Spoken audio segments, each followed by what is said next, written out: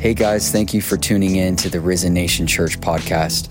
I pray that this message today impact your life and above all, draw you into a deeper encounter with Jesus.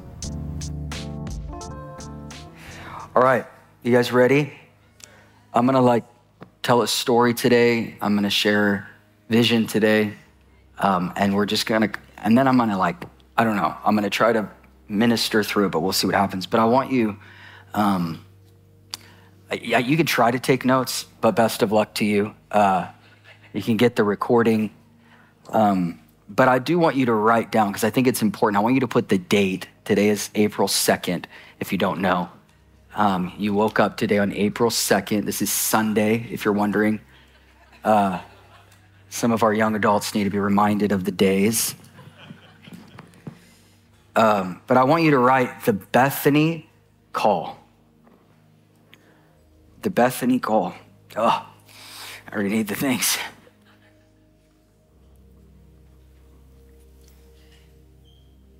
Is the pad okay? It's not too loud, right? Okay, I just need it today. I need it. Helps the vibe, you know? That's a stupid word, you know what I'm saying?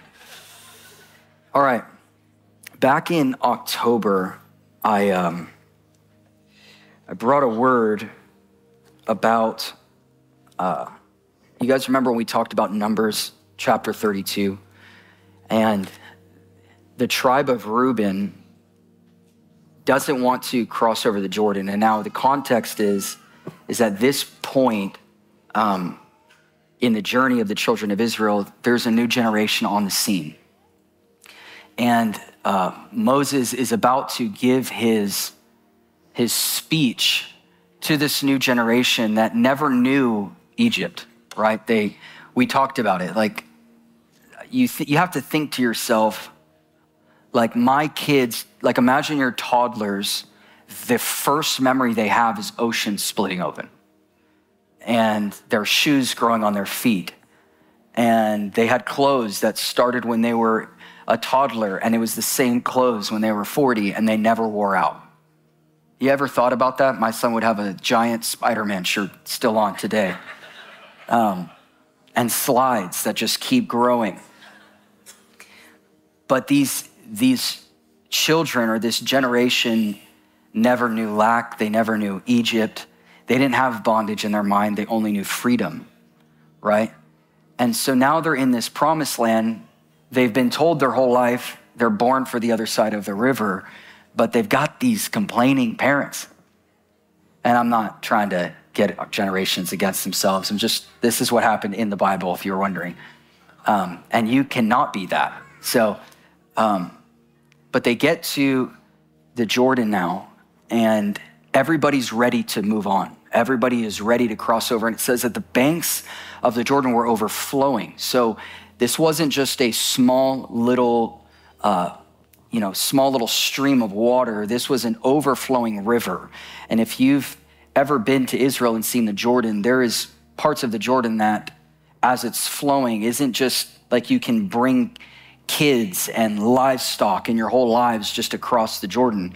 And so the Lord comes to them and says, it's time to cross over, but everything's overflowing. Everything looks like, why this doesn't make any sense whatsoever.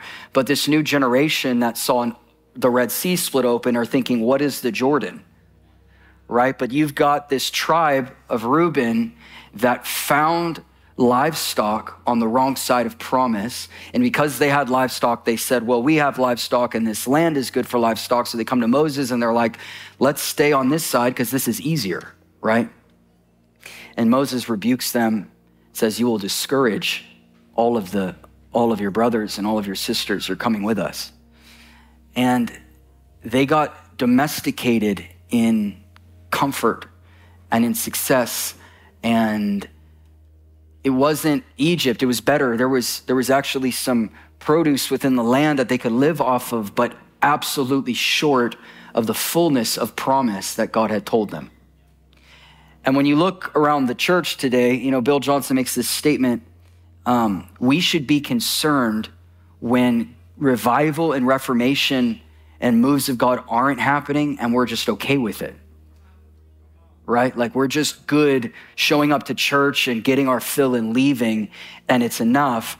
If anybody has, and I know I say it all the time, but I think if anybody has any ounce of discernment whatsoever, you're seeing God begin to move in a way where people are tasting something and they're unwilling to go back to systems. They're unwilling to go back to the way things were. I mean, I don't remember a time when more like Jesus movies have been out. I don't know if anybody heard about the movie Come Out in Jesus' Name, where devils started coming out of people in movie theaters. And the whole movie was about these leaders that talked about people being free. And then a pastor comes on the screen, major movie theaters at the end, and starts denouncing things like depression and suicidal thoughts. And in theaters all over America, people are screaming, manifesting, getting free from devils. Jeremiah Johnson told me he went to one and he said, at the end of the theater's full of people, at the end it turned into a service and he's jumping over seats, casting devils out of people. At one point today, I will do my Jeremiah Johnson impression for you. I've been practicing it every day. Anyway. So, no, not yet. It's not the time yet. I have to do it when I'm about to cry, so it's comic relief, for myself. But this generation that was born for the other side of the river doesn't understand how to settle. It's not in their thinking. It's not in their understanding. I can truly say for a long time, I thought my testimony wasn't that cool because I grew up in church and was born in Zion. I never knew anything else.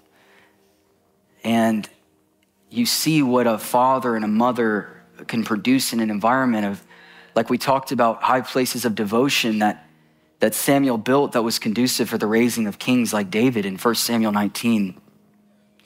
And our calling is to create environments where our kids impact history, not because they're doing the logical thing that makes sense, but our kids are impacting history because they were born for the other side of the river, and faith is the only thing they know, because we never gave them an example of what it's like to live without it. So in October, before the Lord started speaking to me about different things that I'm going to share with you, it's amazing how God prepares us. It's when I look back, sometimes I think, all right, Lord, like it's Saturday. I'm like, babe, you got to pray. I got nothing for tomorrow. Friday rolls around. I got nothing. I start getting a little anxious. I got to get over that. I got to overcome that. But every time she's like, don't worry, the Lord will give you something in it. Like Saturday night at 10:30 p.m., the Lord's like, Numbers 32. And I'm like, you couldn't have said it Tuesday, But I think he enjoys watching us squirm because it actually requires God, believe it or not. Like, not my great preaching. And I don't think anybody is in this room for my good articulation. I really believe we're here because God is here. Amen. But it's amazing how he leads us and you don't realize it in the moment.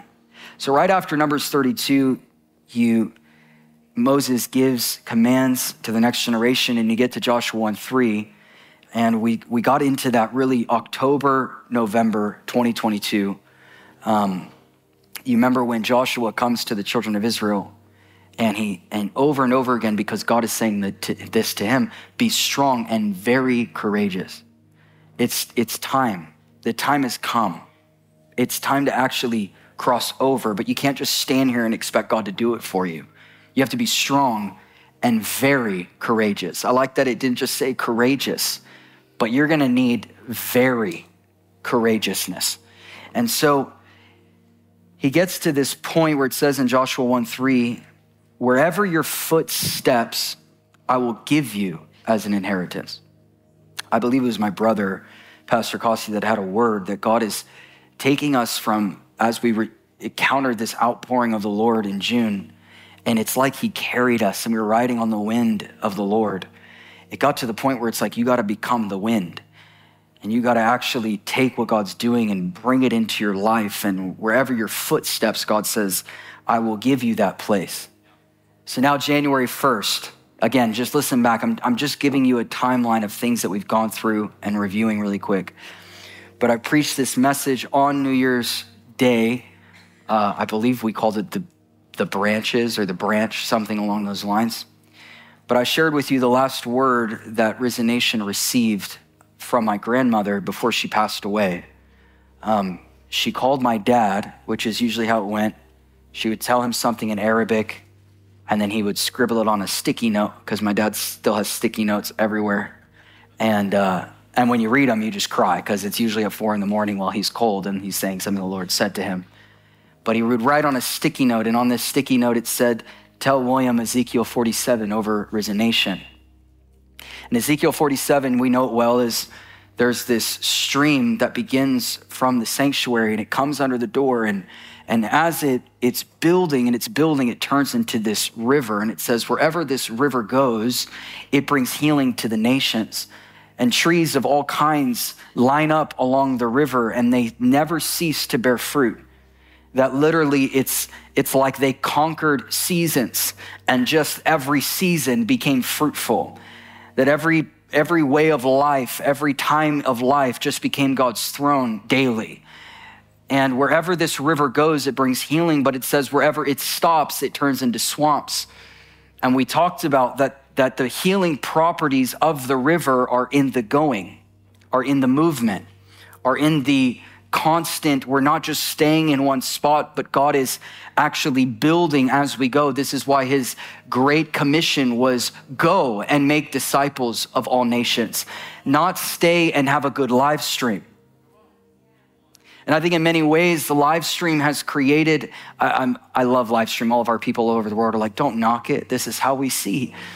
I love what God is doing through live stream, but I think in many ways it's created laziness within the church and removed things like community. You know, the disciples said, him who we have seen, heard, and handled with our hands. It's him we witness of. There's something about not forsaking the gathering of yourselves together, having to wake up, brush your teeth, maybe if you're like me, throw a little hairspray on, put your clothes on, and get your butt to church around some people rather than just rolling out of bed and washing dishes while the preacher's preaching, right? You cannot build something and call it a movement and not move. Right? So Matthew 13, this whole idea of we're branching. Matthew 13, 31 through 32, you can just write these down. You don't need to turn there. And I'm definitely going to be shorter than normal today because we're going to do something special at the end. And also too, please do everything you can to be here on Good Friday and bring your children in this room. I know we don't have children's church, but we are going to make it a shorter service, kind of like Christmas Eve, but we're just going to go after God's presence, okay? So be here this Friday. But Matthew 13, 31 through 32 says, he put another parable before them saying, the kingdom of heaven is like a grain of mustard seed that a man took and he sowed it in his field. It is the smallest of all the seeds. But when it grows, it is larger than all the garden plants and becomes a tree so that the birds of the air can make their nests in its branches. And so the kingdom, you guys have learned this 1 million times, but the kingdom is not coming down from some galaxy. I love the saying, the kingdom is not like the 82nd Airborne Division, like we've learned in the West, that this magical day when everything is just, the conditions are just right, and the worst president ever is in the White House, and the movies we've watched come true. The sky is going to split open, and I believe in the coming of the Lord. Don't put words in my mouth.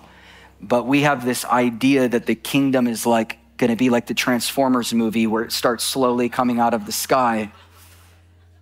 But the kingdom, according to Luke 17, is where? It's in you. The kingdom doesn't come by observation. The kingdom is, say it with me, is, okay, thank you, Pastor Gerardo. The kingdom is, do I need to stand so you guys respond? The kingdom is in you, and it's all around you.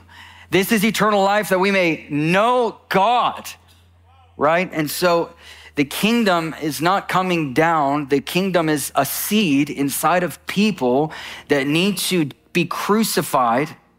They need to come to life. They need to be seeded so that they can spread, right? But we lock up what God wants to do because we're unwilling to spread. We are unwilling to branch. And the kingdom will be like a seed called God's people that'll branch into all the earth, into every corner of the earth, and birds will come and rest on the branches of God's people. This is why John 15 says, he is the vine, we are the branches.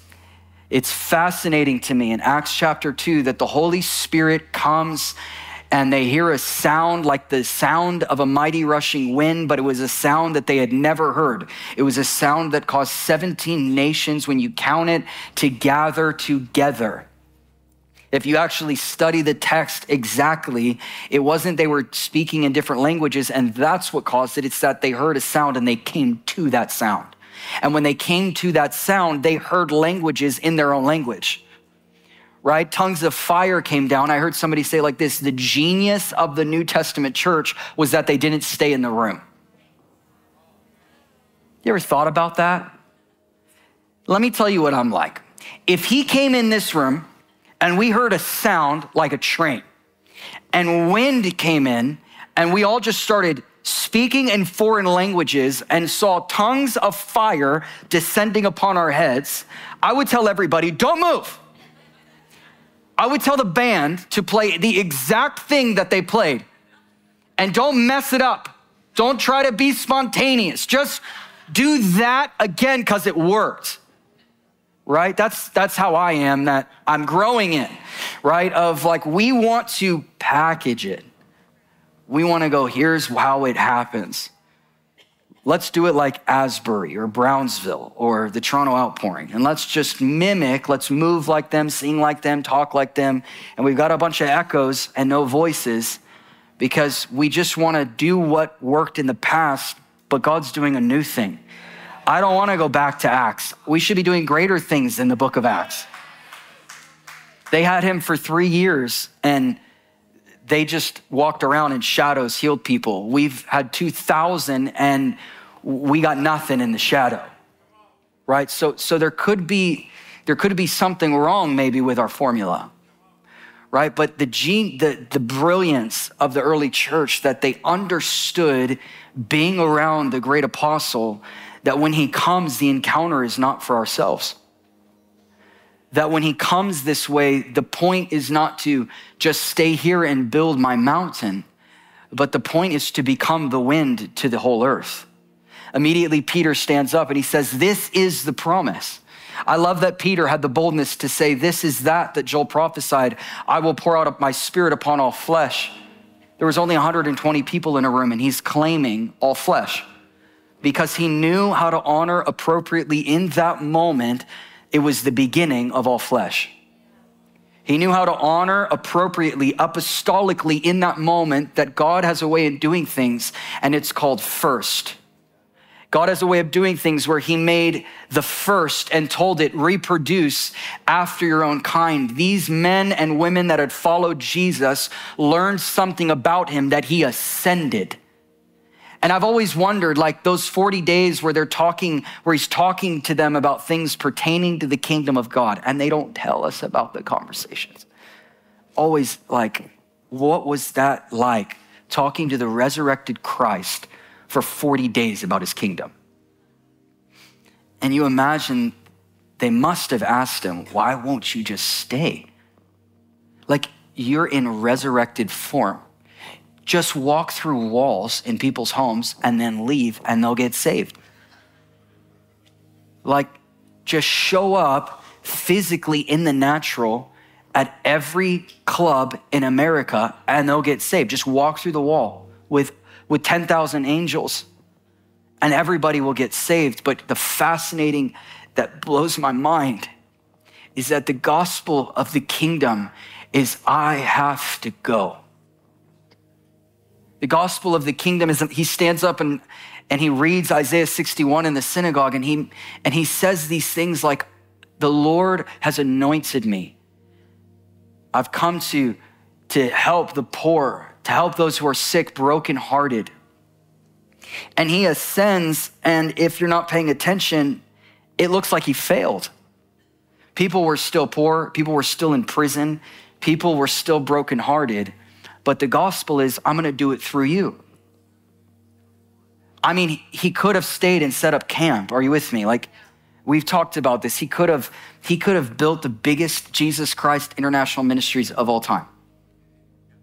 And think about it. He left the ministry with us, and we've turned it into our own thing and our own organizations. And we've used the anointing, and we've used the callings that come without repentance. You can fulfill the calling of God on your life without repentance. I mean, you can walk in power. We learned it. And you have no gnosko, true experiential knowing with God. And so it's fascinating in Acts 2, they knew that it was up to us now. Now I know, I immediately hear it. I know that without him, we have nothing. I know that without him, we can do nothing. But remember, you are the branch and he is the vine. Remember, for whatever reason, you weren't a part of the meeting when God drew up the storyline of I'm going to tell them they're going to be just like me in the earth. And what I could do alone, imagine if there was 1,000,000 and 1,000,000,000 like me. So I want to kind of tell you a story. It's going to lead to an announcement, and then we'll finish with the word again. Back May 24th, we had just moved in. We're coming up on the 17th, will be 1 year since we got into this building, which is insane. It feels like we've been here forever. But we've experienced so much in such a short time. But it was right after we came in, and I've shared this before. When we left the lifestyle building and found our own building, on the way to that first service, how many of you remember that King's University first 2 gatherings? Fun times, man. But on the way to that service, I remember telling my wife, listen, if 50 people come, we've grown so much. Like, we have weathered some storms, and the Lord has carried us through. And no matter what, God is going to do an amazing thing. And I walk in and the place is full, and I immediately hear God say, they're not here for you, they're here for me. Yes, sir. And we saw the Lord begin to move in a way like we'd only dreamed of. And then April, we had our Easter service here. My dad came, brought what my dad always brings, and blew the roof off the place. And Kaylee started singing He Loved Me First. And we're all crying, and like we experienced the fulfillment of promise. This dream we've always had of having a place where we can daily tend to the Lord, that we would dream about in Cafe Mila years and years and years ago. So now we get a month later, May 24th, and we come here to service, and my dad is preaching that Sunday, and we always have the best turnout when Cito's here because he's a 1,000,000 times better preacher than I am. So he shows up, the place is packed. Everything that you would deem to be successful was present in that service. I mean, I remember we had, I think the overflow was full. Our income was way better than it is now. Like just everything, we were like hitting the heights of everything. And for some reason, I'm pulling out of the parking lot just fighting discouragement. And it's like, what is wrong with you? Like, are you not content? This is what, you've always seen. And this is fulfillment of my parents and Pastor Costi in stepping aside to make room for Risen Nation. Like, look at what God has done. I should be jumping for joy, but for some reason I was just kind of, I don't know. I went to my dad and I said, I don't know what's wrong with me. I don't know if you remember this conversation. Sitting in my backyard, and I'm like, I don't know what's wrong with me. I need you. Am I like not thankful? And I remember he said, go somewhere. You need to go somewhere alone for a few days and spend time with the Lord.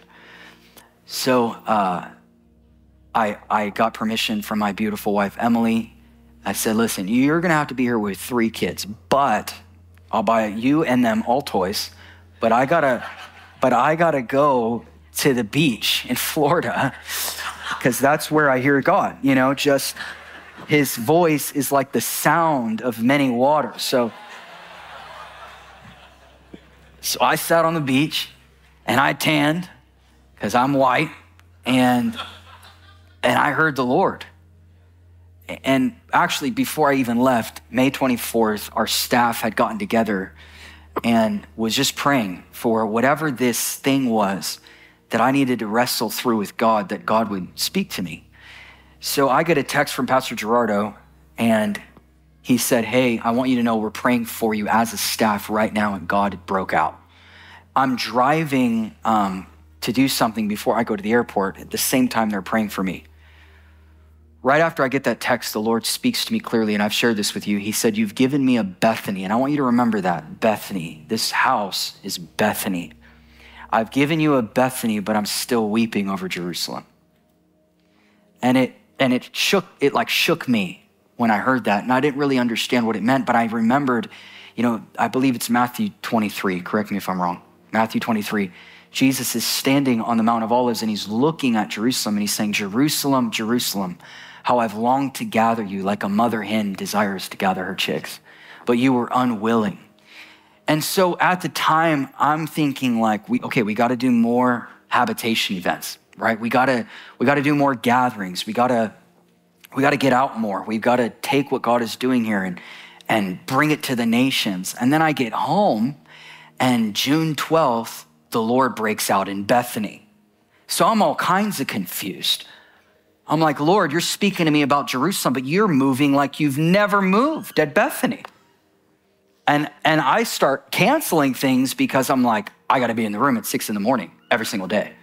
Like there is something wild happening where the sovereign Lord is showing up in prayer rooms with pads on, with leaders that are half asleep, and we're experiencing measures of God's presence we've never experienced in our lives, right? So I'm thinking, okay, maybe not that I didn't hear right, but maybe we need to slow down on these habitation events because clearly God's doing something here. And we saw people move from different nations and different states, and people came flooding into this room from all over, curious of what God was doing. And so I want to encourage you, revival or whatever, I wouldn't call it revival, but that outpouring that took place in June, it didn't end. It actually reformed us completely. And this is the point. I think that any revival that doesn't lead to the reformation of a lifestyle called the kingdom of God in every sphere of life, we failed to steward revival correctly. If it ends when the services and the lights turn off, we did not steward it correctly. And so what we watched the Lord turn this house into a house of prayer. We watched the Lord speak to us clearly. This was not just about having gatherings.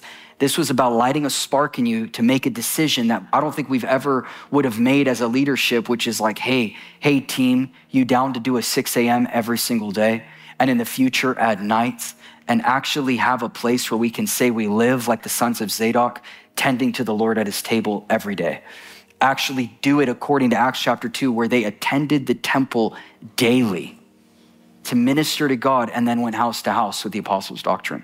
And so we watched the Lord reform us, and it was like the most glorious season ever we've experienced as a church.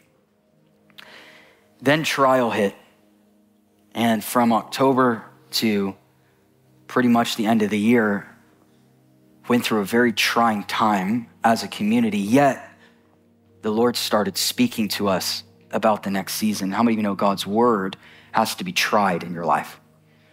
And I've learned he doesn't give us the totality ever of his will, but he'll give us like the beautiful glimpse of the end and then not tell you anything on how to get there. He says things like, go to Canaan. You're going to have more blessing and more children than the stars of the sky. And then he says, just go. Okay. And then he's got one child, and God says, that's it. And then he dies. Now I know he had more children, but one promise. And it was enough for Abraham to go, if it's all about my kids, that's the point. He recognized that he was apostolically the beginning of something that would turn to more than all the stars in the sky. And so we went through this time where it was like the Lord gave us this, okay, we've given you a Bethany, you're longing for Jerusalem, but what does that look like? and he didn't tell us anything, but Bethany came under trial. And it was a beautiful season. So hard season, but beautiful season. So then in November, I started in the beginning with, at that time, this is before November, we're talking about this crossing over. We're talking about a new generation on the scene saying we're born for the other side of the river, and we are unwilling to settle in complacency and being domesticated by comfort and the American dream. And we're declaring war on the American dream to say, God, we want all that you have for our generation. We want our kids to say this one was born in Zion and this one was born there. We want them to walk in power until raising the dead is no longer just the pinnacle of Christianity, but truly elementary principles like Paul said it would be, right? But miracles, signs, and wonders becomes a way of life because a group of parents had the courage and the boldness to walk across a river overflowing. Right? So the Lord's ministering this to us in October, building this incredible storyline. And as I've been preparing for today, I've been remembering the storyline going, he is the most beautiful writer of all time. Like, don't ever run from the struggles, the hard times, the seasons that seem like, Lord, this is the worst season of my life. Don't try to escape. When you have the right perspective, every single thing in your life is working for you. I promise you. The hardest seasons of your life, you feel him the closest, and you'll always look back and say crazy things like, if I never went through that, we would never be where we are today. Right? We never would have made our way to Keller if we didn't go through the hardest season ever as a church. If we were unwilling to deal with false narratives and people twisting words and all kinds of stuff. And I mean, I go places till today and people have this idea of lies about who we are as a church and things about me. And I just have to say, God bless you. And then I remember how God broke out at Bethany. It was all worth it. I don't care what anybody says. It was all worth it, right?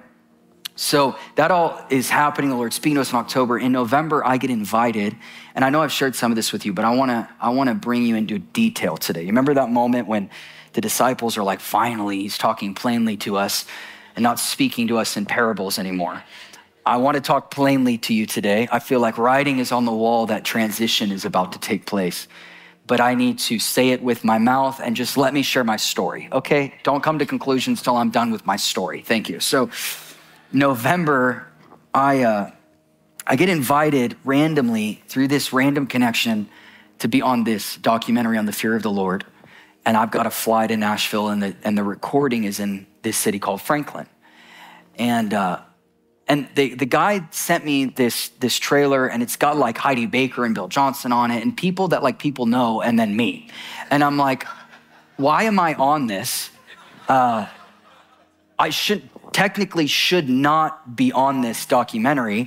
And the guy had no idea who I was. Someone called him and said, hey, you should have this guy in the documentary. So he calls me and he says, what do you think about the fear of the Lord? And I'm like, So I share with him, and he's like, awesome, fly to Tennessee. We want to talk about it on a camera. So I'm like, okay. So I go to Nashville literally thinking nothing of it. And when I land in Nashville, I have the strangest feeling in the world. Like I just landed somewhere where we're supposed to build a home. So I call Emily and I'm like, babe, I got a weird feeling. And her response on the phone, you're freaking me out. You need to come home now. I said, yes, ma'am. Yes, ma'am. But I couldn't get away from that crazy feeling I had.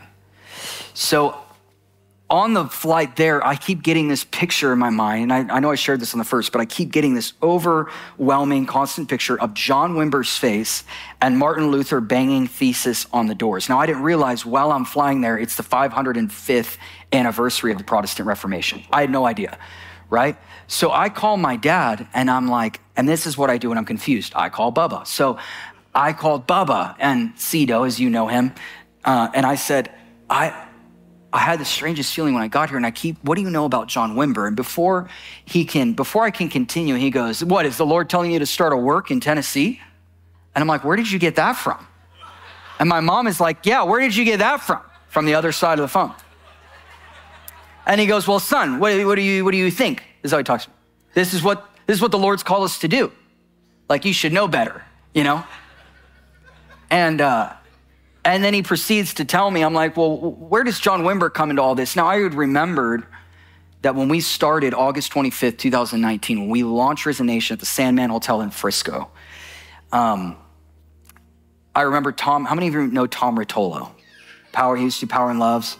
Tom Rotolo is there. He comes up to me and he gives me this word. And he's like, when you were preaching, I saw all these hands being laid on you and all the hands that had been laid on them. And it led to John Wimber's face. And I remember being like, I'm pretty sure that guy was a church planner. Nah, don't want to do that. But thanks, Tom. And I kind of put that word on the shelf. And I probably, but listen, I'm kind of stubborn. And you can ask my family.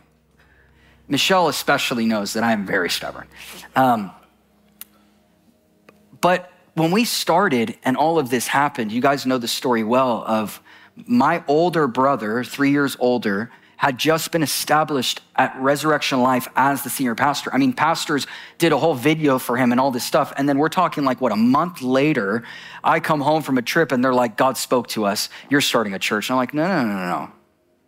And my dad said, if we don't, we'll stop and hinder what God wants to do. And my older brother, who worked for a church as a senior pastor, came and volunteered as our associate, right? So you gotta start putting this story together. If Corey Russell comes and tells him that he will be the one that puts the garments on the people, and Aaron's 3 years older than Moses was. And so God is beginning to write this thing that I'm going, you couldn't have mustered this up if you tried. Right? So after all of this, I asked my dad, well, what about John Wimber? Where does he come in to all of this? I know that Tom gave me that word about John Wimber that I kind of rejected because I didn't want to, I love having a church now. Okay, don't twist my words. I'm so happy that we have a church now. It's absolutely changed my life.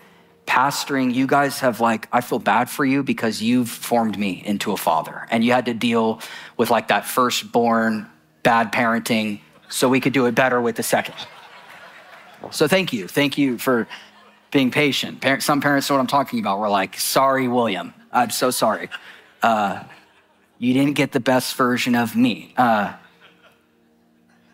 Sorry, stories are just running through my mind where we're about to have 4 and 1. Everyone's like, when is the biggest shock? 1. Because you realize you can't do anything anymore. Remember when you used to go to just decide, hey, you want to go see a movie? Yeah, let's do it. You don't get to do stuff.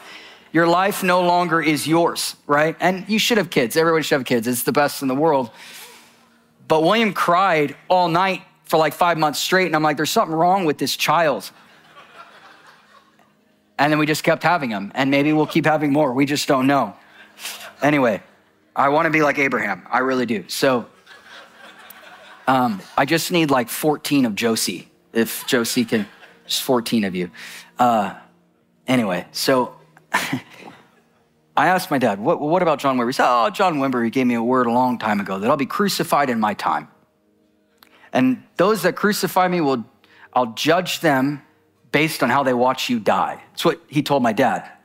Thanks, John, He said, but if you overcome, I'll give you a generation after you that receives what you have to say. And he said, we're living in that word, right? Rejected. I grew up, people would pick it outside of our church. Famous ministers on television saying my dad's mind is taken by devils because he preaches the kingdom of God is now. And we're not sinners, but we're sons. Right? This isn't a new revelation. There's been leaders and apostles that have led the way in the spirit for a generation to go, what are you talking about? I'm not a sinner. Where'd you get that nonsense from? My kids won't comprehend that. They're going to know that, no, you're the righteousness of God in Christ. And the more you believe that, the more you're going to walk like it. Right? But being a sinner, I'm just a sinner, that's an easy way out. We've learned it, right? You can have an excuse now for your sin, but when you are a son of God, you have to live like one. Be worthy of the calling that he has set before you. So he's sharing this with me, and I'm like, no way. God, what are you saying? What are you trying to say? So I go and I have lunch with this pastor in Nashville. His name's Scott McLeod. And we sit down, and he goes, I got a word for you and for Emily. And he said, I just keep seeing Martin Luther banging on the door, his theses, either or, And he's like, and I feel like the Lord is saying over you that like there's gonna be reformation, and Risen Nation in Dallas is the prototype. It's the prototype, it's not a stereotype. It's the one that God has called to be flexible, to create a model for the rest. And he starts prophesying over me. And he said, but you're not walking up to the door with nails and a hammer, you're walking up to the door with a key. And God is gonna give you entrance and Risen Nation entrance into his house. And so all of a sudden, the John Wimber thing and the Martin Luther thing just are making sense. So I come home genuinely confused out of my mind, right? And at the time, okay, Lord, you want us to plant churches? None of it makes sense because as a church, we're hitting our stride. As a church, we're starting a school and have students from all over the world online, students in person, that I did a video and put it out that we're starting a school. And I've preached there like 3 times since we started the school. And I'm realizing, oh, it's actually not about me. And when he said back, whenever it was, 2 years ago, gosh, it's only been a year. Last year when he's like telling me School of Habitation, I go on Monday morning and I start writing down, Lord, do you want me to start a school? He said, no, I'm starting a school. And you can lead it or I'll find somebody else. That's exactly what he said to me. I wrote it down. I called our leaders. I said, guys, you'll never believe it. God's starting a school and he's gonna use our building. And so the first day of school, I said, hey, just so you know, we're not building a school around me. We for sure haven't built a church around me. I don't know if you noticed, but I don't preach that much. And it's not because I don't like it. It's because we refuse to build something that is man-centered and not God-centered. Right? We don't want to tell you who's preaching and who's not. We want to honor guests, of course, that come in, but we want people to come because God is here, not because their favorite YouTube sensation showed up. It's amazing to me. Like we want a crowd. We got to bring somebody in because Jesus is not enough. Anyway, I don't want to go into that. So I come home and I get a text from a man named Gary York. Anyone know Gary York? Gary and Gail are watching right now. Gary's super nervous at this very moment in time, so pray for him because I'm about to announce some stuff. But I get a text from Gary York, and he reminded me, so about a year ago, Gail is in her kitchen, and she's washing dishes, and I've known Gary and Gail for a very long time. I think it's been like 5 years maybe that I've been going up there and doing these events with them that they hold in tents called GGG every July. And they've got this amazing community out there. And so I've been going back and forth there, and we've always felt something in that area, right? Always felt something like God had something stirring in that area, but we didn't know exactly what it was. So a year ago, our team is on stage doing Who Is This Man Whose Love Overflows Like a River? And Gail's in her kitchen washing dishes, and God hits her. And Gary said, I came into the kitchen, my wife is on the floor crying, and your live stream is on, and I don't know what's happening. And Gail comes out of this encounter, and she's like, we need Risen Nation to be here. Like, we need God to do something in this area that is so desperately in need of a move of God. And so we started this conversation of what would it be like to have a satellite location, and really kind of stayed on that conversation literally up until last month. So in November, I get a text from Gary. He has this crazy experience. Now they live in Waterman, Illinois. It's not exactly populated. There's one sheriff in town that knows Gary. So Gary gets away with whatever he wants. And Gary blows stuff up on his 10 acres. And the one sheriff in town's like, Gary, come on, man. You can't, you're going to hurt people. Waterman is literally in the cornfields. Like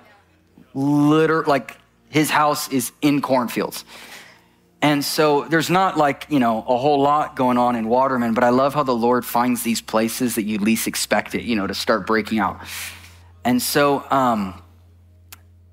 he has a business based out of that area, and he has an interview with this lady, and they're talking, And somehow they got on the conversation. Gary said, yeah, I just came back from Dallas. I'm really connected with this church and this pastor there. And she was like, what's the name of the church? He said, Risen Nation. And she almost fell on the floor. She said, you'll never believe it. I have followed Risen Nation and Resurrection Life for the past however many years. One of Dr. Williams' oldest, longest lasting members has been mentoring me for years. And sitting in front of him in Waterman, Illinois, is this lady that's been connected to this house for decades. And we have no idea who she is till today. And Gary said, I took it as a sign and I called you. Now, this is all the same month. I'm having this encounter in Nashville, in Franklin. And I'm getting all of this texting with Gary of like, I think it's time for us to seriously consider moving forward with having an expression of Risen Nation in Chicago. So I'm like, okay, Lord, clearly you're doing something. So my wife and I and some of our team go back in December. You guys okay? So I'm going to get through it, I promise. We go back in December just to into Franklin, just to fleece the ground. And I said, Lord, I need 48 confirmations. So when Jeremiah Johnson the other day was like, sometimes we need 48 confirmations. God's just saying, just do it. All of our leaders look at me like I'm trying. You bunch of babies need a bunch of, no, that was Jeremiah. We have giant nurseries in church today. I love him. I love him so much. I hope he's listening. I'm not mocking you. I'm really impressed by the way you talk. So December, I said, Lord, I need confirmations from you, like crazy ones. And I don't have time to share the insanity of these confirmations in December, but I will share one. My wife and I walk off in December. We walk off of the jet bridge, getting out of the plane, and we want a coffee, so we go to this coffee shop, and while I'm waiting, this guy walks right up to me. I mean, we're 2 minutes off the plane. This guy that looks like Lonnie Frisbee, he's got hair down to here and a beard, walks right up to me and he goes, hey, do you remember me? And I'm like, I have no idea who you are. And he said, I'm so sorry. I totally mistaked you for somebody else. And I was like, that's awkward. That's weird. And then he goes, but wait, you pastor a church called Risen Nation in Dallas, don't you? And I'm like, yeah. And he's like, we've been following you guys forever. And we're doing something very similar here. And are you starting to work here? That's what he said to me. I'm just standing there with my coffee, with my pinky out, because I like doing that. Sometimes all these ligaments, both of them weird, so sometimes it stays there. I have to work it down. So, sorry, I need a lot of comic relief today because it's about to get heavy in here. So I said, where are you from? He said, from Franklin. I said, of course you're from Franklin. And at this point, I'm agitated because God's making it so clear, but none of it makes sense because I'm like, Lord, but look at what you're doing in Dallas. We're 3.5 years old. This is against every church model ever. Stay here. I've had leaders tell me, don't travel for 5 years and be the only one that preaches every Sunday for the first year. God, that sounds like prison, not because of you, but because we're in bondage to if I don't build it, that it's gonna suffer. But the scriptures I read says that unless he build the house, we labor in vain. My little boy, our 5-year-old, walked in here today and he just hears this language. He can't read A House for Him. He's working on it. But he said, Mommy, you know why this is Jesus's home? That's what he said to her today of all days.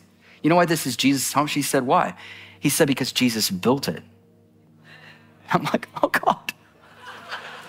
He did. So in December, I'll tell you one really crazy one.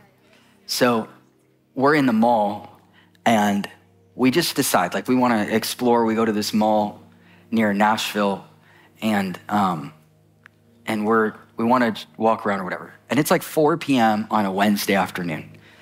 So I'm walking into the mall and I just have this 49th fleece with God. And I said, Lord, if we're supposed to start a church here, a community, and I'm supposed to uproot and we're supposed to move everything, right? I need you to, now don't just let me finish, okay? I said, I need someone to walk up to me that knows me. Either I know them like a friend, or they've seen something and I'll take it as a sign. This is what I said to the Lord, just to myself as we're all walking into this mall. And now the chances of this are 0.02%. I know at the time I knew like one couple in Franklin. I knew no one in Nashville. So Emily's preggo and she's hungry. So she wants to go to the food court. So we go to the food court, we sit down and we're having pretzels, just kind of dreaming about what God is saying. And all of a sudden I hear, Pastor William, is that you? And I said, oh my God. I think a cuss word almost came out, but I sucked it back in. I have to tell the whole truth and nothing but the truth and talk plainly to you because it scared me. And that shouldn't come out when I'm scared, I know, but that deep within me thing, I'm trying to change it, you know? And I didn't even look up. I'm like, my heart dropped. And it's Chip Payne's daughter, Maggie, who goes to school in Nashville. So I am like, you got to be kidding me. She used to go to church here. So this all happens, right? So we, January 1st, announced that we're just gonna start holding. It was like the Lord said work, but he didn't tell us what that meant. He didn't tell us that we were supposed to move. He just said work. So we start holding these monthly gatherings in Franklin and in Chicago. And I'll never forget the first gathering we had in Chicago. Was it in February? Wow. February, we have this first one in Chicago, and like 75 people show up to Gary and Gail's house, and they're out the door. And I remember looking to Harry and being like, uh-oh, we might have had a boo-boo because now we're stuck. And I rarely seen hunger like I'm experiencing in Chicago. And it's predominantly like older people that are like, we want God. And it's wild, right? So then we go to Franklin, we have a gathering. I didn't know anybody knew us there, but the same thing happened and the Lord broke out. And so we had done 2, and everybody's asking me, are you starting a church there? People are talking. People like to gossip. They like to figure out what God's doing on their own. Just relax, you know? So I have this dream. And in the dream, I'm in this small house with my kids, and I'm holding Ellie and William. And I remember Emily and Benjamin, she must have been changing his diaper. She changes 38 of them a day, and changing his diaper in the bathroom or something. And like a tornado is coming at the house. And I'm holding my kids and I'm going, don't worry, God is our refuge. And all of a sudden, the tornado hits us and it picks the house up. And it starts twirling the house. And I'll never forget, like looking out of the window of this little house, and it looked like I was on a plane. And I just kept saying over and over again to my kids, don't worry, God is our refuge. And it softly puts us down in this tunnel, in this secret place. And it wedges us between like one side and the other side. And we just kind of safely come to a stop. And Emily comes out of the bathroom with Benji as if nothing happened. And we're all just happy. And so I woke up. Honestly, my sister really helped me get this interpretation of the whirlwind is picking you and your family up, and he's gonna wedge you between 2 places. Well, Franklin happens to be 1 hour and 15-minute flight from Texas and 1 hour and 1 minute flight from Chicago, right in the middle. And so I'm like, okay, Lord, you're clearly speaking to me. And so Jeremiah Johnson shows up. Let's talk about Jeremiah for a second. And he calls me 2 days before, and he said, everywhere I go, I make sure I have the pastor's blessing of what I'm gonna speak on. He said, I hear 2 words, apostolic transition. And he said, and I'm warning you. That's what he said to me. The Lord sends me as a prophet. What I love about Jeremiah is he doesn't struggle with false humility. And we need more like that in the church.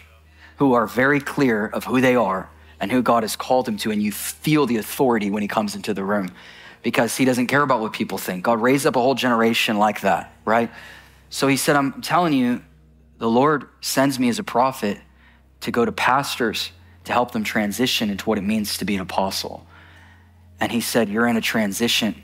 And then he said, but there's a warning. Every time transition comes, Jezebel will try to pop her ugly head up. So you warn your people, right?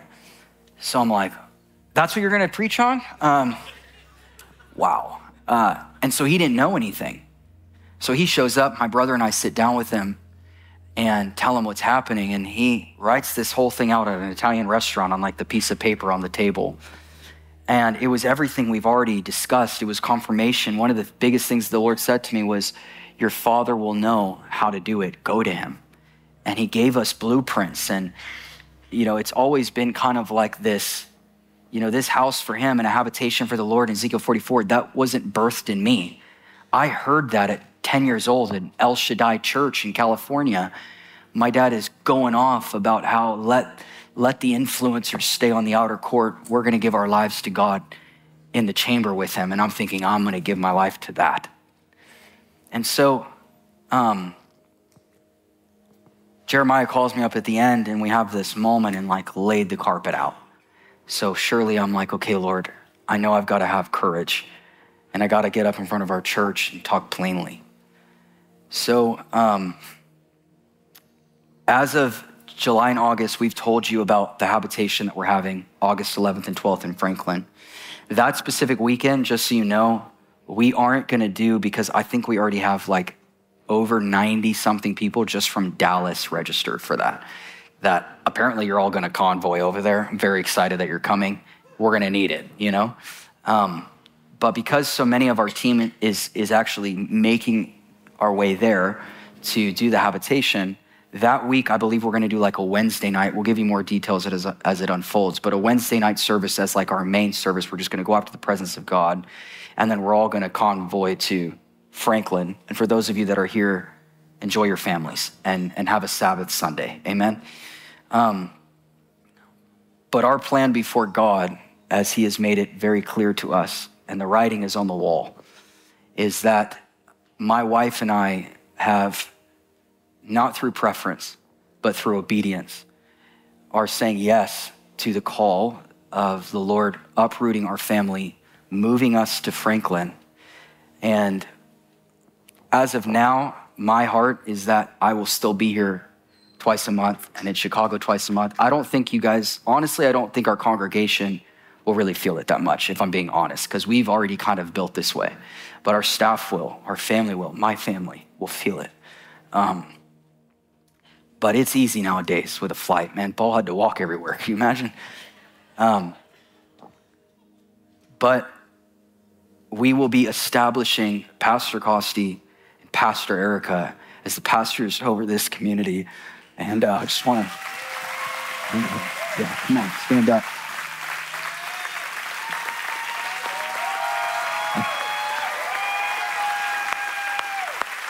Yes.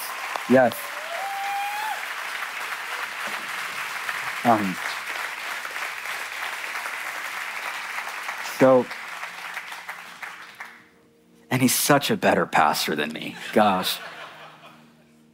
I told you guys how there was 1 month we got like 3 email complaints about me all in like a week. And at the end of each of them it said, but when Pastor Costi preached, we really enjoyed it. I don't feel bad about that. That's terrible. No, I like it. You know why? Because it was all during the season where I'm like, Lord, is this what you're saying? So I'm getting emails going, this is what I'm saying. He's just better than you. But Jeremiah shows up and talks about the ministry calls to offices. And if people leave because I'm not here, they weren't here for the right reasons to begin with. And I don't care if we have to rearrange the chairs so that I don't care what we have to do. This is what God is saying. And when I gave my life to the Lord and said yes to Jesus, I didn't say yes as long as I never leave Dallas. Like God wants to free us from as long as Christianity. Yes, with stipulations. Yes, but don't make it hard on my family. No, the whole family has to sign up. All my kids have to sign up to be disciples with me. They don't wait till they're older. They have to experience it now so that when they're older, see, this is what I watched my parents move 3 times and found a way to hold community together in every place till today, which is, for Florida, it's how many years? 25 years? No, I'm saying since we moved from Florida, 23 years. And still, he's faithful to go back and forth. And so it's not easy. One of the first visions I had was I was sitting at a table with my mom and my brother. I remember being in the plane, and this is where I need him, Tanner. And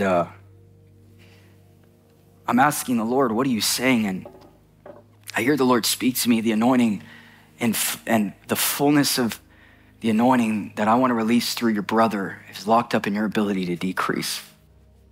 And so I got this picture where I was sitting at a table and my mom was crying and she was saying, I feel like you're breaking me apart. And I was saying, Mom, this is what God called us to. From the time we were little, we have to be faithful to the call. And I think for too long, because it would be the easiest thing would be for me to stay here. That'd be the easiest thing. The easiest thing would be we keep building because it's not like we're dwindling. That was my biggest question is, Lord, why at the height of we're starting to hit our stride, I feel like all of the struggles of yesterday are like coming to this conclusion and we're starting to really find out the identity of what you've called us to. Why now?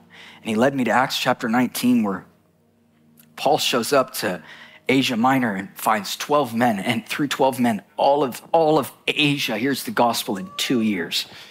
12 people bring the gospel to all of Asia in 2 years because Paul found 12 men. This is why live stream will only take us so far. There's something about laying your hands on the sick. He said, lay your hands on the sick and the sick will recover. Not just point your hands at a camera and build your thing. And I'm not against anybody that's doing that. A lot of these movements have impacted my life, but there's no movement without movement. And so in Acts 19, Paul shows up, they reach all of Asia, and Ephesus explodes in revival. Explodes. And Ephesus at that time would have been like the Las Vegas Strip.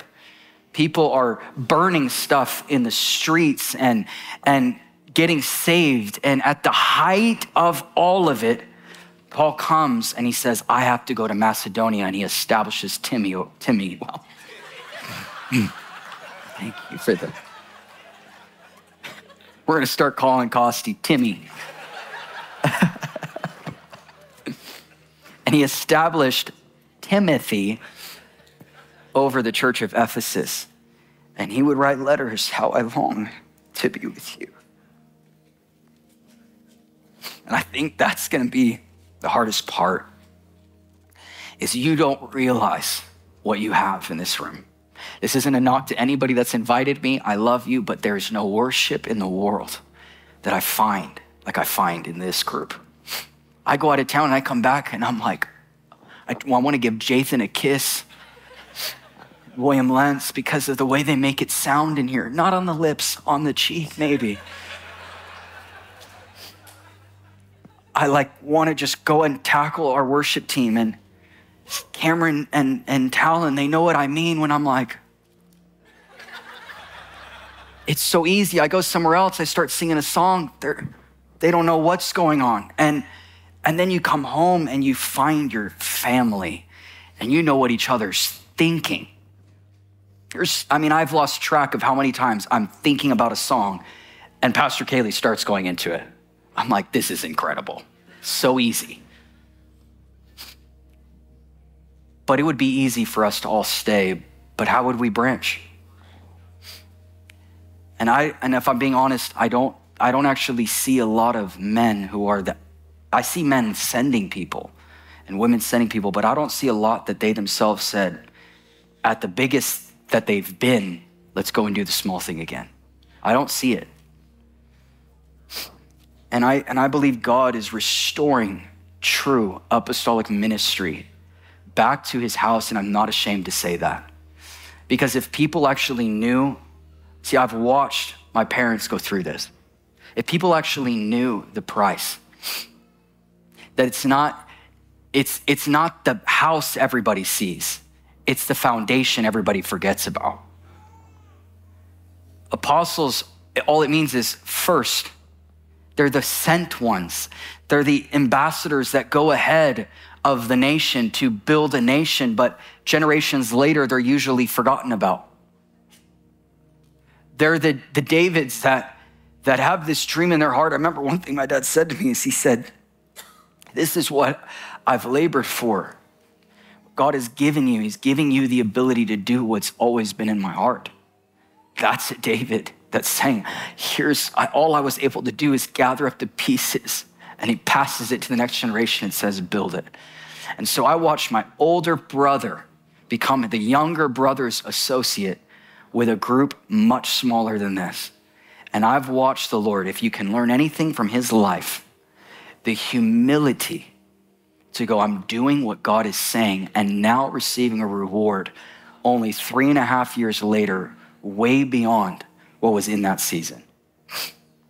And if it wasn't for the fathers and the mothers, the Pastor Marks and the Pastor Janines that have walked with us, that have weathered storms, we wouldn't be standing here.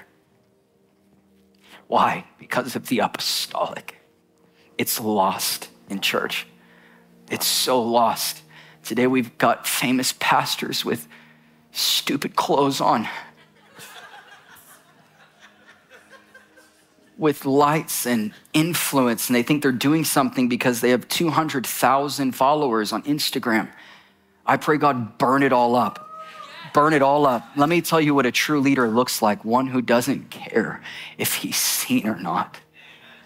A true leader looks like a man named Joseph that labored his whole life. He finally gets to promise, and his dad is giving blessings, and he's not named among the 12 tribes of Israel. And Joseph was the most deserving son to be named among the 12 tribes, because I believe but Manasseh and Ephraim, who are Joseph's sons, are named. Joseph had to have had a conversation with Jacob that said, I don't need a tribe. I don't need a piece of land. I found God in prison. I found God when I was mocked, when I was rejected. I found God when my words were twisted. He's always been there. I don't need a plot of land, but if you can do it for my sons. And his name means double portion. And his double portion wasn't his ministry, his income, and his influence. His double portion was he had children. And I believe that God is restoring back where our toddlers are actually going to be more important than our Instagram followers. And we're actually going to build something that our children can grow up in. So I saw in 1 Samuel 7, and we just had been studying 1 Samuel 7, that one of the biggest confirmations I got was I hear this man, Damon Thompson, yelling, God's building high places of devotion that'll become habitations for the Lord. Well, the part that you didn't know is when I said Ramah means hill, Tennessee is full of hills. Go to Ramah so that from Ramah, habitations for the Lord can hit the earth.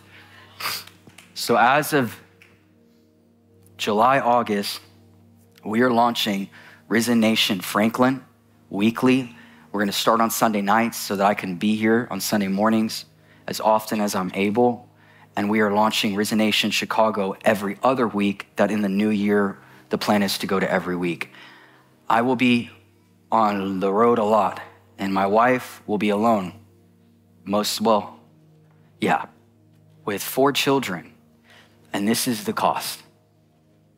And so our request is that you pray for us, that you wouldn't just pick up and leave because the preacher you like to hear isn't here. I would pray that our roots have gone deeper than that. My ask is that you would surround these two and you would turn him into the father that God's called him to be. So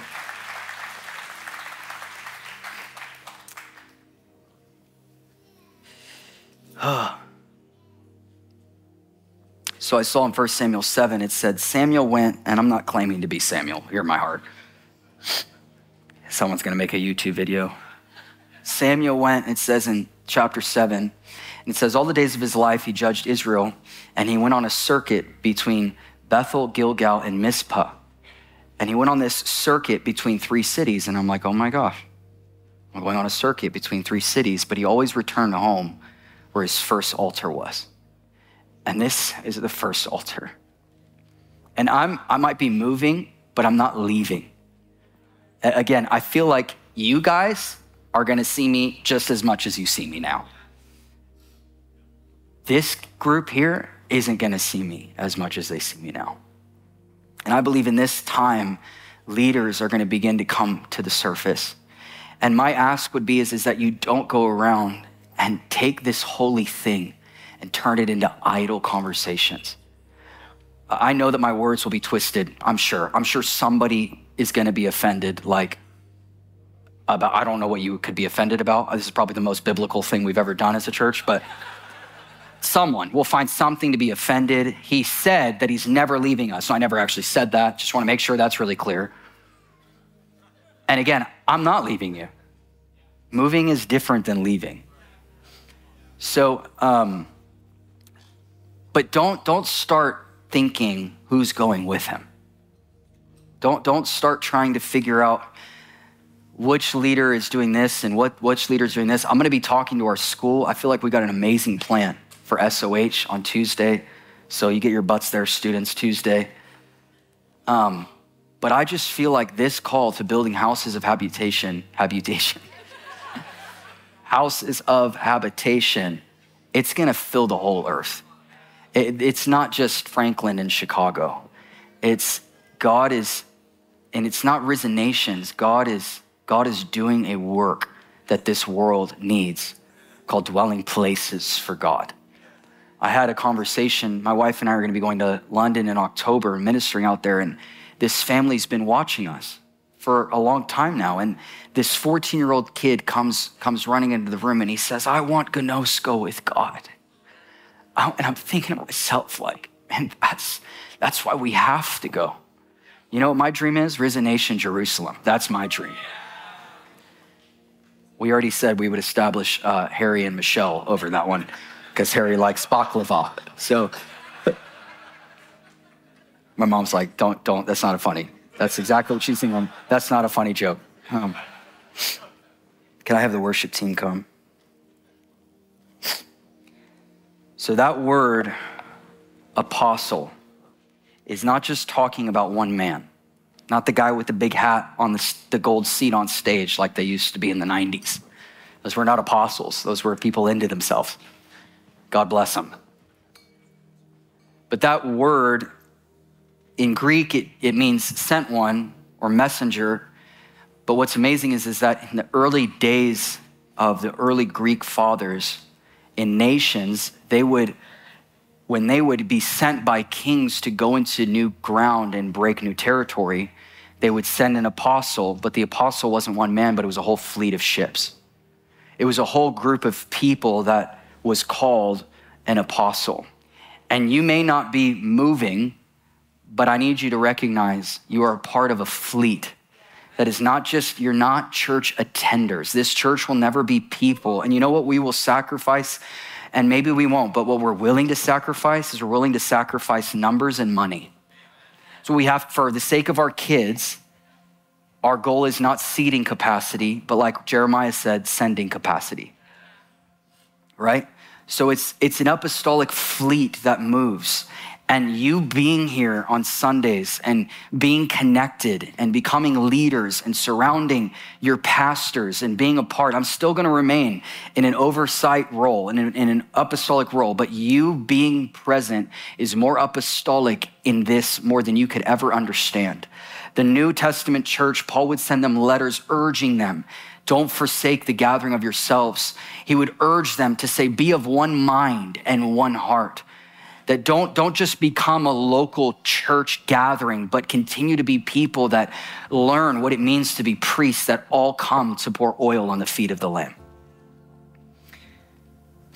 And so in order for us to do this, I don't know if I've ever publicly gotten up and said we have a specific number need besides our air conditioning. And then, what? Oh, yeah, we messed that one up good. But anyway, and then the sign that I didn't hear the Lord on, and then we wasted $8,000 and thankful that you guys all forgave me. So, but at first I was like, man, I don't want to put any ask or pressure on the Dallas church to help us plant other places. Like these places should be able to support themselves. And I thought, no, I'm not taking you away from that gift and that opportunity of being the first fruits. I'm not removing you from being a part of this story that says this little community went from 1 to 3 to 7 because this potent first crazy one, this first altar burned so bright that everyone experienced their fire. And the ask is not really that large in the grand scheme, but in order for us to actually do this, and I want you to know, like, I'm willing to lay everything down for this. Emily and I have talked about it. I don't want any pressure on this house. I'm gonna be obedient to God. But we need $45,000 is what we've calculated to be able to get through the habitation, to be able to properly plant in Franklin and properly plant in Chicago. And again, that ask, I don't know if anyone's ever been to a fundraiser, is not a lot of money. And I feel like in this room, I know it's crazy, but I think in this room we could do it. I think with the people online, we can do it. And we can always have this in our testimony, is I was a seed in those kids' lives, that I was a seed in that nation. I was a seed in that nation. I don't care if it's $1, but my ask is that as a community, if this house has impacted your life in any way, that you would go, I'm stepping in with them. I'm not just saying, all right, William and Emily, best of luck. Come with us. Come. And I'm not saying physically. I actually would love for you to stay strong here and not have 400 people move. That's my heart. And I'm not going to tell anybody anything. Don't come to me and try to be like, what do you think I should do? I don't know what you should do. Talk to the Lord, okay? But what I am asking is that every single one of us take of that which has impacted us. And in Exodus 25, the Lord comes to the children of Israel and he says, I want you to build me a house. Build me a tabernacle and go to anybody that has a willing heart and ask them to sow into my house. And it's right after they sowed in that God gave Moses the pattern. People usually go, hey, I need the clear vision, the pattern, so I can give to it. Really what we're saying is we need to understand it so we can control it, because I need to know where my money's going. Am I gonna get a return on my investment? When did it become about that in the kingdom? It's not about your taxes. It's never been about that. It's better to keep it if it's about that. But he says, no, give me an offering as this community always has. And if you give me the offering, I'll give you a pattern. It doesn't start with the pattern. It starts with the offering and then the pattern. And so we would be doing, I feel, a disservice to you by not inviting you to stand with us and inviting you to be a part of the planning of this on risennation.org. Can you guys put it here? It's /give, or on the Church Center app. Is that thing ready? There's a drop down called Houses of Habitation. And if you're watching online, if you're in the room, I would ask you to sow into it. I don't really want, I know we have buckets, but I don't want to pass them. Can you put it in the red boxes as you leave? Amen? Okay. Can you come here, babe? Can I have that mic?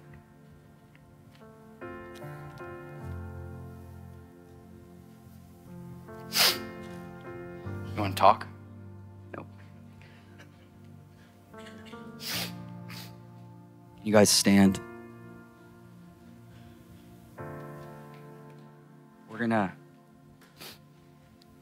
I'm gonna read something that the Lord spoke to me to write as a charge to you. Now listen, when you hear this, it sounds like I'm never returning.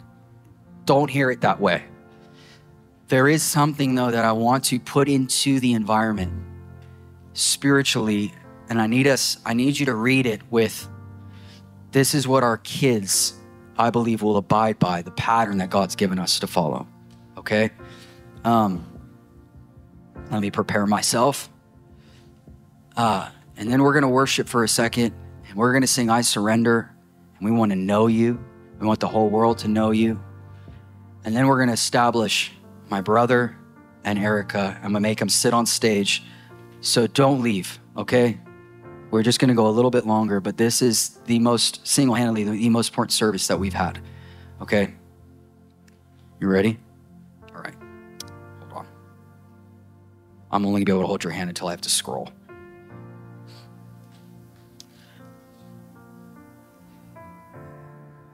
Risen Nation, Dallas. It's weird. We're actually going to have to use Dallas now. Our forever first altar, the firstborn and the first fruits. We lay you today before the Lord and remind you that you belong to him and not to us. He's always been your exceedingly great reward. For almost a decade now, we've watched the Lord form us and lead us like a father taking his son by the hand, showing us the way. It was here that he met me in December of 2017. And he interrupted my full-time ministry schedule to tell me he wanted a home. It was here we caught a revelation of union that eclipsed all other desires. It was in this community that I personally saw the only way to true success in the kingdom is marrying him when no one's watching. Risen Nation Dallas, you are the prototype. We've weathered a lot of storms together, experienced a lot of victories. But I can truly say we've given all of our hearts to give God a dwelling place for his presence. Thank you for being patient with me as I've learned how to be a father, being faithful through all the transition. I've never met a group of people like you. Leading this family and continuing to lead this family is and will forever be my highest honor. And now, because of his grace, we have found rest as a community. We are sitting in his promise, watching our children grow up in his presence. He's giving us a home where we can tend to him daily. He's given us an amazing staff who tends to his temple. He's given us an incredible church family that's unified. Leaders unlike any I have found in the world, and a sound of worship that I used to dream of one day hearing. And now we have come to a moment where the foundation is in place. And everywhere I turn, I see fulfillment that Emily and I have waited and labored for a long time. But I hear that still small voice again saying, do you trust me? Put it all on the altar, my son. And like the moment where God asked Abraham for his promised firstborn son, Isaac. But when the end seems like it's knocking at the door, truly new life has come. The Lord spoke to me this morning. Oh God, help me get through this. The Lord spoke to me this morning about the new life that my wife is about to give in June, our fourth Bethany. When we named her Bethany, I didn't know any of this. She will have the baby here before we move. And the Lord said to me this morning out of nowhere, Bethany is a sign to you that Bethany, Risen Nation Dallas, that Bethany is ready and will be fully born. This isn't an end, but a glorious beginning. And as we take this step of faith, I want to charge you that first and foremost, you keep the Lamb at the center of it all. And you build only that which is attractive to him. We charge you to never bend to religion and the boundaries it tells you you have to follow. Don't let anybody lie to you and tell you that you're a sinner waiting to die to go to heaven. Always remember that you are a son, heirs of God, and co-heirs with Christ, according to Romans 8:17. Remember that knowing him is eternal life. John 17:3. We charge you not to give in to the culture of the day and become politically correct, but make it your aim to be biblically correct only. Do not build that which is seeker-friendly, but remember our vow to God that we will build him a house and be like the sons of Zadok in Ezekiel 44, who gave their lives to live in the chamber with God as ministers to him. Remember, there's no house without a family in it. Make it your highest priority to create an environment that is conducive for the raising of the next generation of kings and queens. Our children are more important than we are, and may our life mission be to see them go further than we could ever dream. Carry with honor the call of being the first altar, the first fruits to the Lord. Remain as a signpost to the nations and a model to what it looks like for a community of priests to bring oil to his feet daily and be committed to intercession as a house of prayer. May we never forget what began on June 12th. And finally, help me, Lord.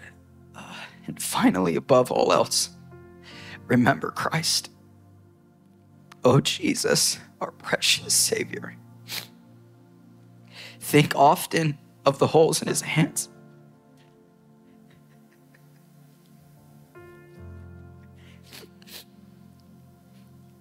And the scar on his side. Think often of the thorns that were pressed into his head, the rejection and the suffering he endured because you were the joy that was set before him. His overwhelming desire was and is to be with you and for you to behold him. He plundered death, hell, and the grave, raising up on the third day as our victorious King, not so we could simply have a church, but rather belong to him forever.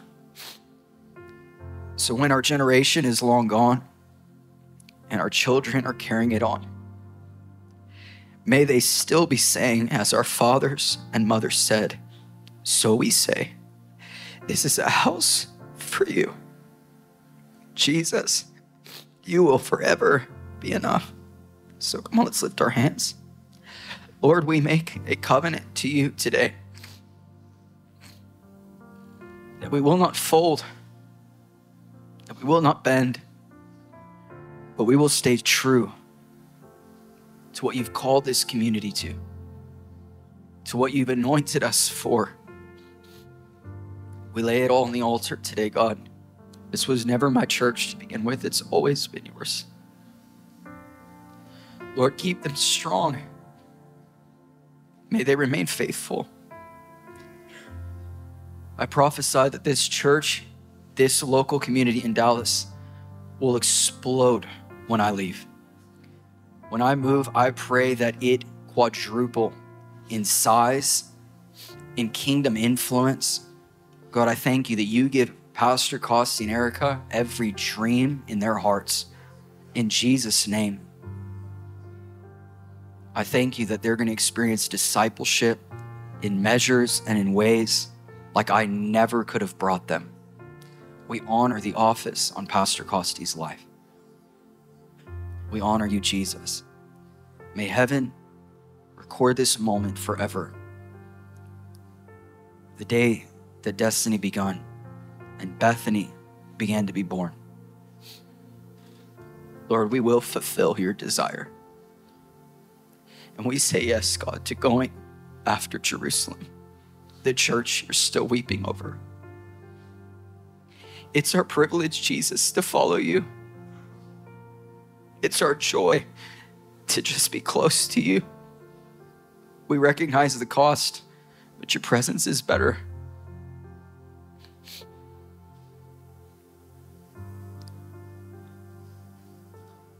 All right. Your pastors, the seated, the reason I had them sit is because there's something to having a present, seated father and mother. You know, you could say all you want, the YouTube preacher is your father, but no, does he know your children?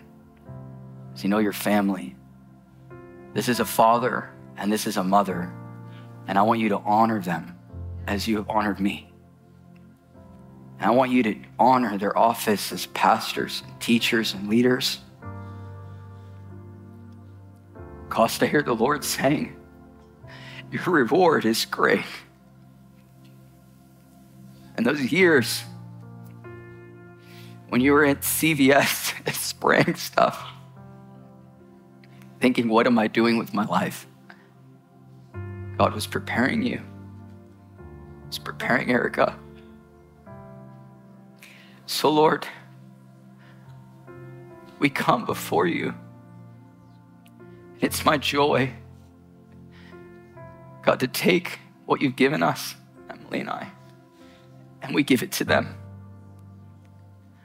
I pray, God, that the anointing rests upon them in measures I could only dream of. I thank you for leaders surrounding them. I thank you, God, that this will be the prototype for the nations. The model father, the model mother. Raise up their kids, God, in this house. We honor them today as the pastors of Risen Nation Dallas. And with joy, gladness, I give up my seat.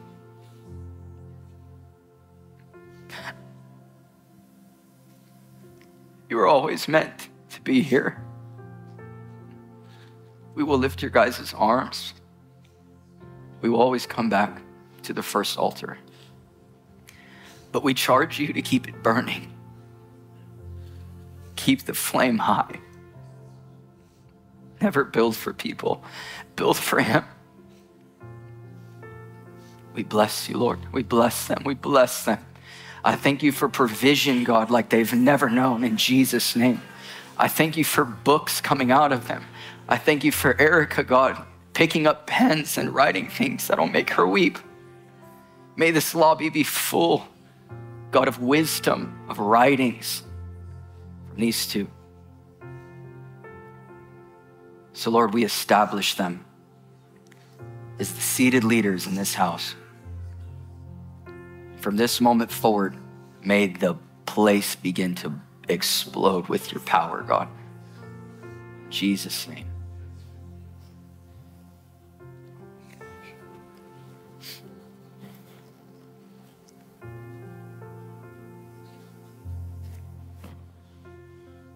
You can talk first.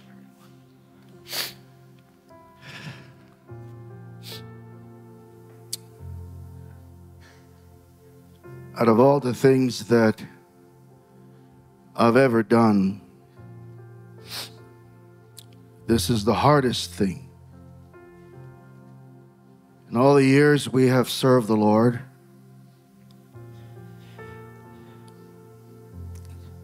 this is by far our most difficult.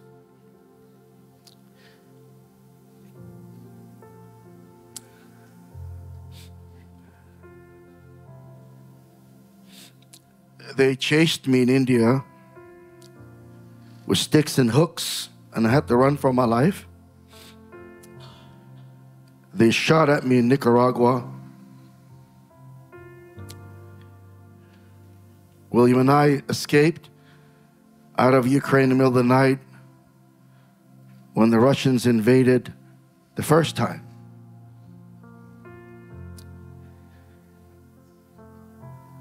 But tonight, I remember what my mom must have felt like when I told her that the Lord spoke to me that I am to move. And she started to cry. This is the first time. We've always been a very close family, but this is the first time we're going to be in 2 different cities, or however many. But I remember the evening that William came to me sitting in the backyard, and he said, things are at their best, and why do I feel this emptiness? And I knew then, and I was hoping I was wrong. And I knew that feeling well, and I said, you have to go speak to God. You have to go alone and let God speak to you. And I had a feeling then that my boy is going to move. And I didn't know how to tell his mom. She's done nothing but cry since. And I don't know how we're going to be able to be between two. But I promise Costi that we're going to stand here by him. And we're going to serve as God enables us. We will travel and be with William and Emily. For any of you that have children, you understand it's tough when the time comes, when they grow up and they move. And if you recall, the first commandment God gave man after he created him, God blessed them. And does anyone remember what the first word was? Be fruitful. The first order God gave man after he created him was to be fruitful and multiply. When we're at the height of our church in Orlando, the Lord spoke to us to establish a work in California. When the work was at its height in California, the Lord told us to move to Dallas. But I remember distinctly, he said, this one will be different. And I didn't know what it meant. Years later, when the Lord brought about Risen Nation, the Lord spoke to me and said, this will be a risen nation. A nation that'll be in many places and cities, and it'll be in nations, it'll be a nation of people. And what births here today is for the sake of the orphans. What caused God to move after all the centuries of slavery in Egypt? What was it that God moved on after 430 years of slavery? Why did God wait 430 years to deliver his people out of Egypt and out of bondage? The word of the Lord came to Moses, and God said to Moses, the cry of my people has reached my ears. What always draws the heart of God is the cry of his people.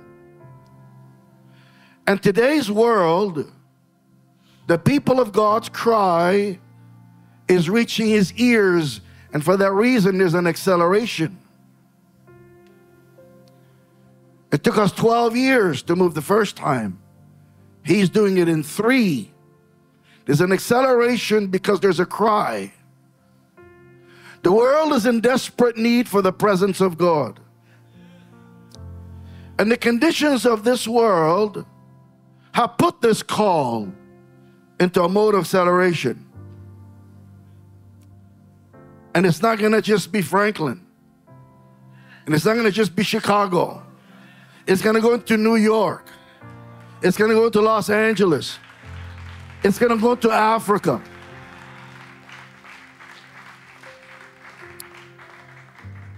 And it's interesting that this is happening today. We birthed work in Africa many years ago, and it's become a multitude of churches. I leave tomorrow to go be with those churches. And our prayer is for these. See, we understand the cost when you're pregnant and you're moving, because she was in the same position. This wife of mine is a quiet giant in the kingdom. She may be short in this world. God knew I needed someone shorter.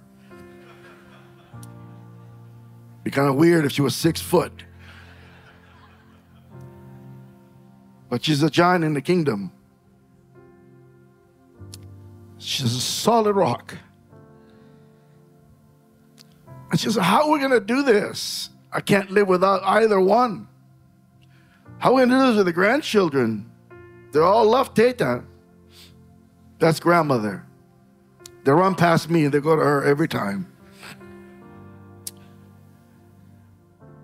And I said,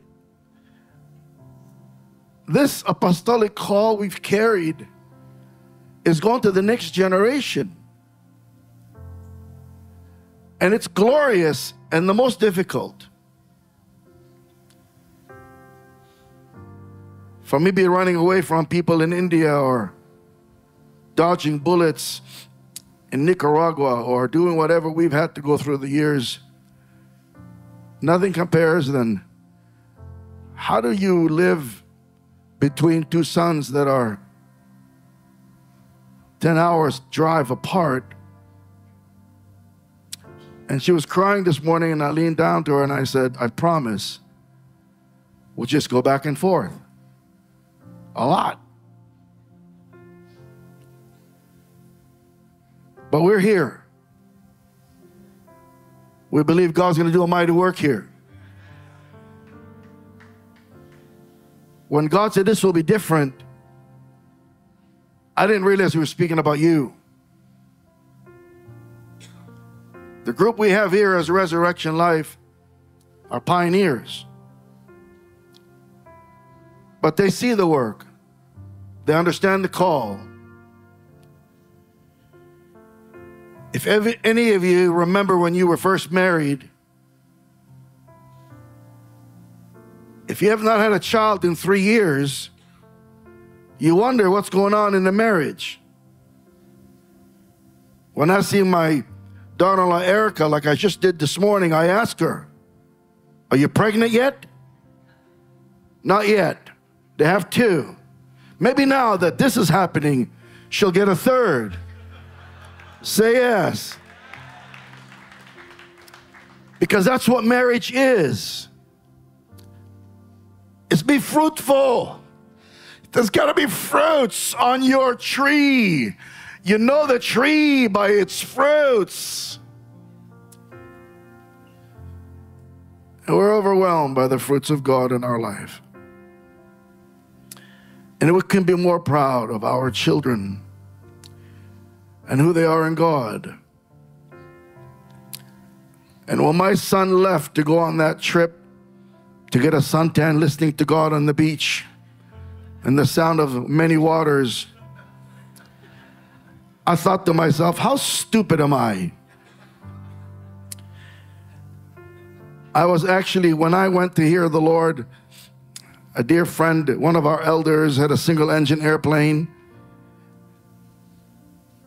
and he flew me to North Carolina, dropped me off in a cabin by myself for 7 nights with nothing but bears. And I had a 57 Magnum that I've never used before. And I was shooting at things just to let things know that I'm there. And 7 days waiting on the Lord. And my son went to the beach, and I thought that sounds a lot more better. But I knew God was going to speak to him. And I couldn't tell him. He had to tell him. But this is what we do. And the day will come when their children will have to come to them and say, we have to go to do what God's called us to do. And then they're going to want to see them leave. And it's going to tear your heart. And you think we'll figure it out. We'll figure a way to go back and forth. We just have to do it. But you see, we're called to the kingdom's advancement. You are called to the kingdom's advancement. This is a body thing. This is not an individual thing. And whoever calculated 45,000 for this transition is an idiot. Sorry, Michelle.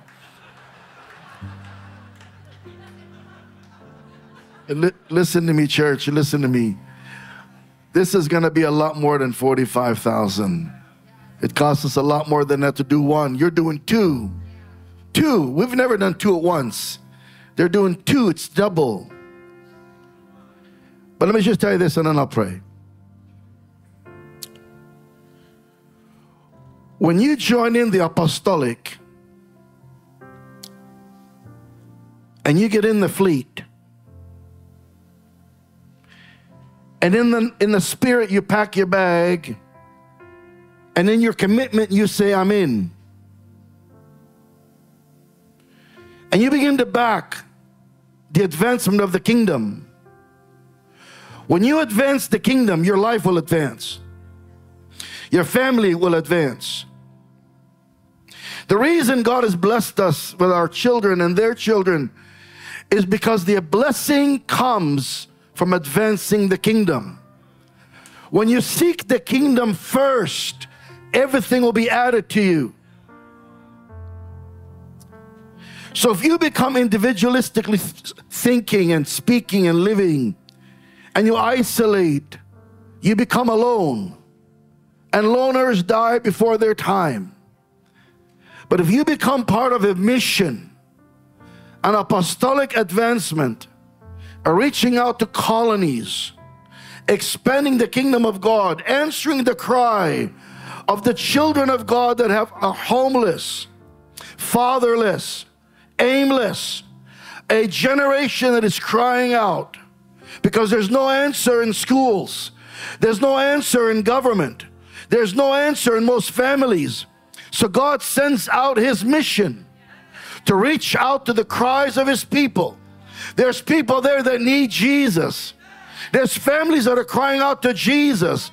That's why they were saying to him, we need this here. We can't hug it. And for that reason, when you step up and you participate in advancing the kingdom of God, your life will advance. Your home will advance. Your family will advance. You'll advance in every area of life because you're advancing in the kingdom of God. So, Father, in the name of Jesus, come on, stretch your hands.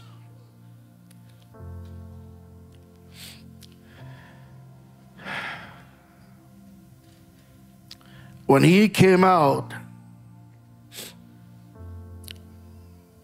he had large shoulders to carry strength. He gave my son shoulders to hold up weight. And I saw how he was so willing to come and get behind his younger brother. Now, Father, in the name of Jesus, cause what we've carried for years as a household and fall upon this whole house. Come on, church, lift your hands. The vision, the burden, the call, the anointing upon this house, let it reach every house. That's what's taking place in this family. Be within every family. Signs and wonders shall follow them. And you'll cause them to increase on the right, on the left, before them, behind them, surround them, protect them, and use them for your glory. that their sons and daughters will cry out your name.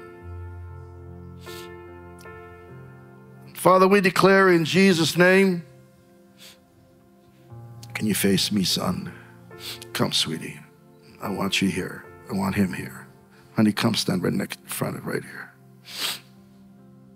Can you stretch your hands towards them? Get behind your brother, son. Can you lift your hands to heaven?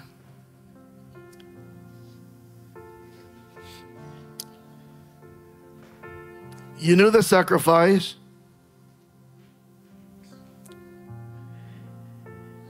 Father, we first pray for Emily, that as they give birth to Bethany, you'll cause a birthing within her that will reach the nations. And this gentle angel will become mighty, carry authority she never thought she had. They will use her to mother many. She will give birth and identification to many that have been lost. And she'll name them that have had no name, and give an inheritance to them that have none. And her children's children's children shall see the glory of God.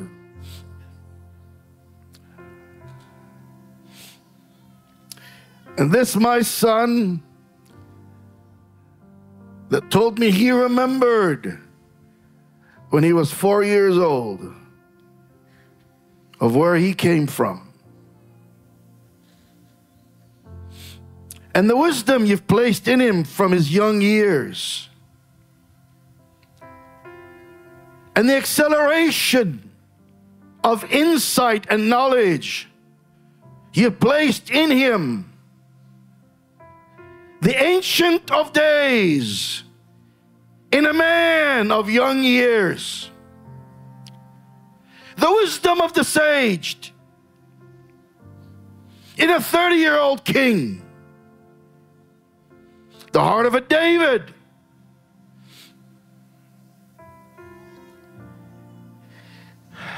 Now, Father, I pray in Jesus' name that he will run faster than he's ever been running. He'll accomplish more in a short season he's ever been able to accomplish. That you'll use him with might, dealing upon the whole household. Generations before me shall rest upon him and his children.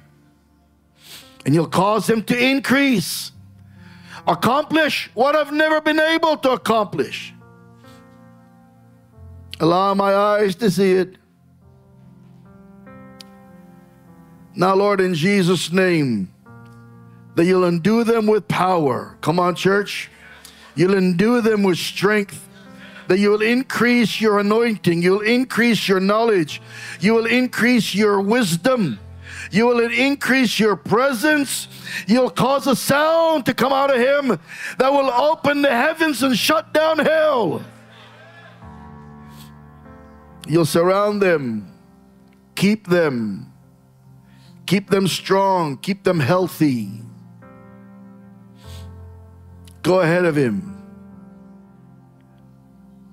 Make his crooked ways straight, his hills and valleys plain. We declare in Jesus' name, this is the beginning of the invasion of the nations.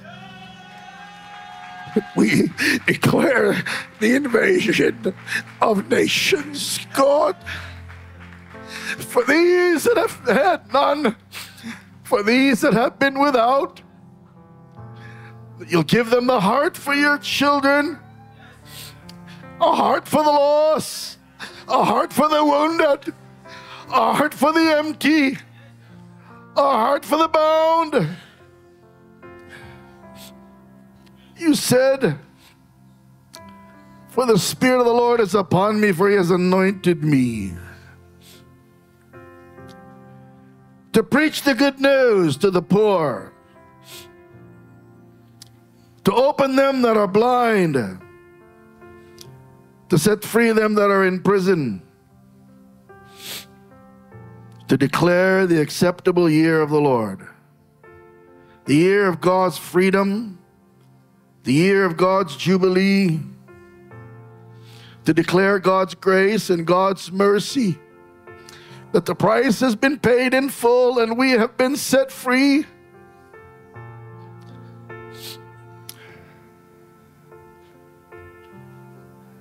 And let Risen Nation be a nation of people that are kingdom citizens, and cause them to spread like wildfire, I pray, overtaking every nation and every government, that the noises of evil that are in this world will be overshadowed and overtaken by the light of God. Come on, people of the Lord, and let them be the salt of the earth, the light of the world.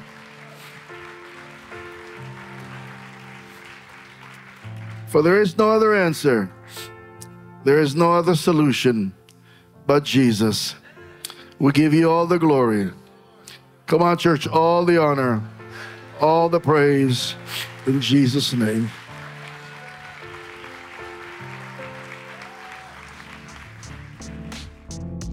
Thank you again for joining us for this podcast. We pray that above all, your life was touched by his presence. If you're interested in learning more about the church or getting plugged in, you can visit us at www.risennation.org or follow us on social media to stay up to date with all that God is doing here. We love you guys. God bless.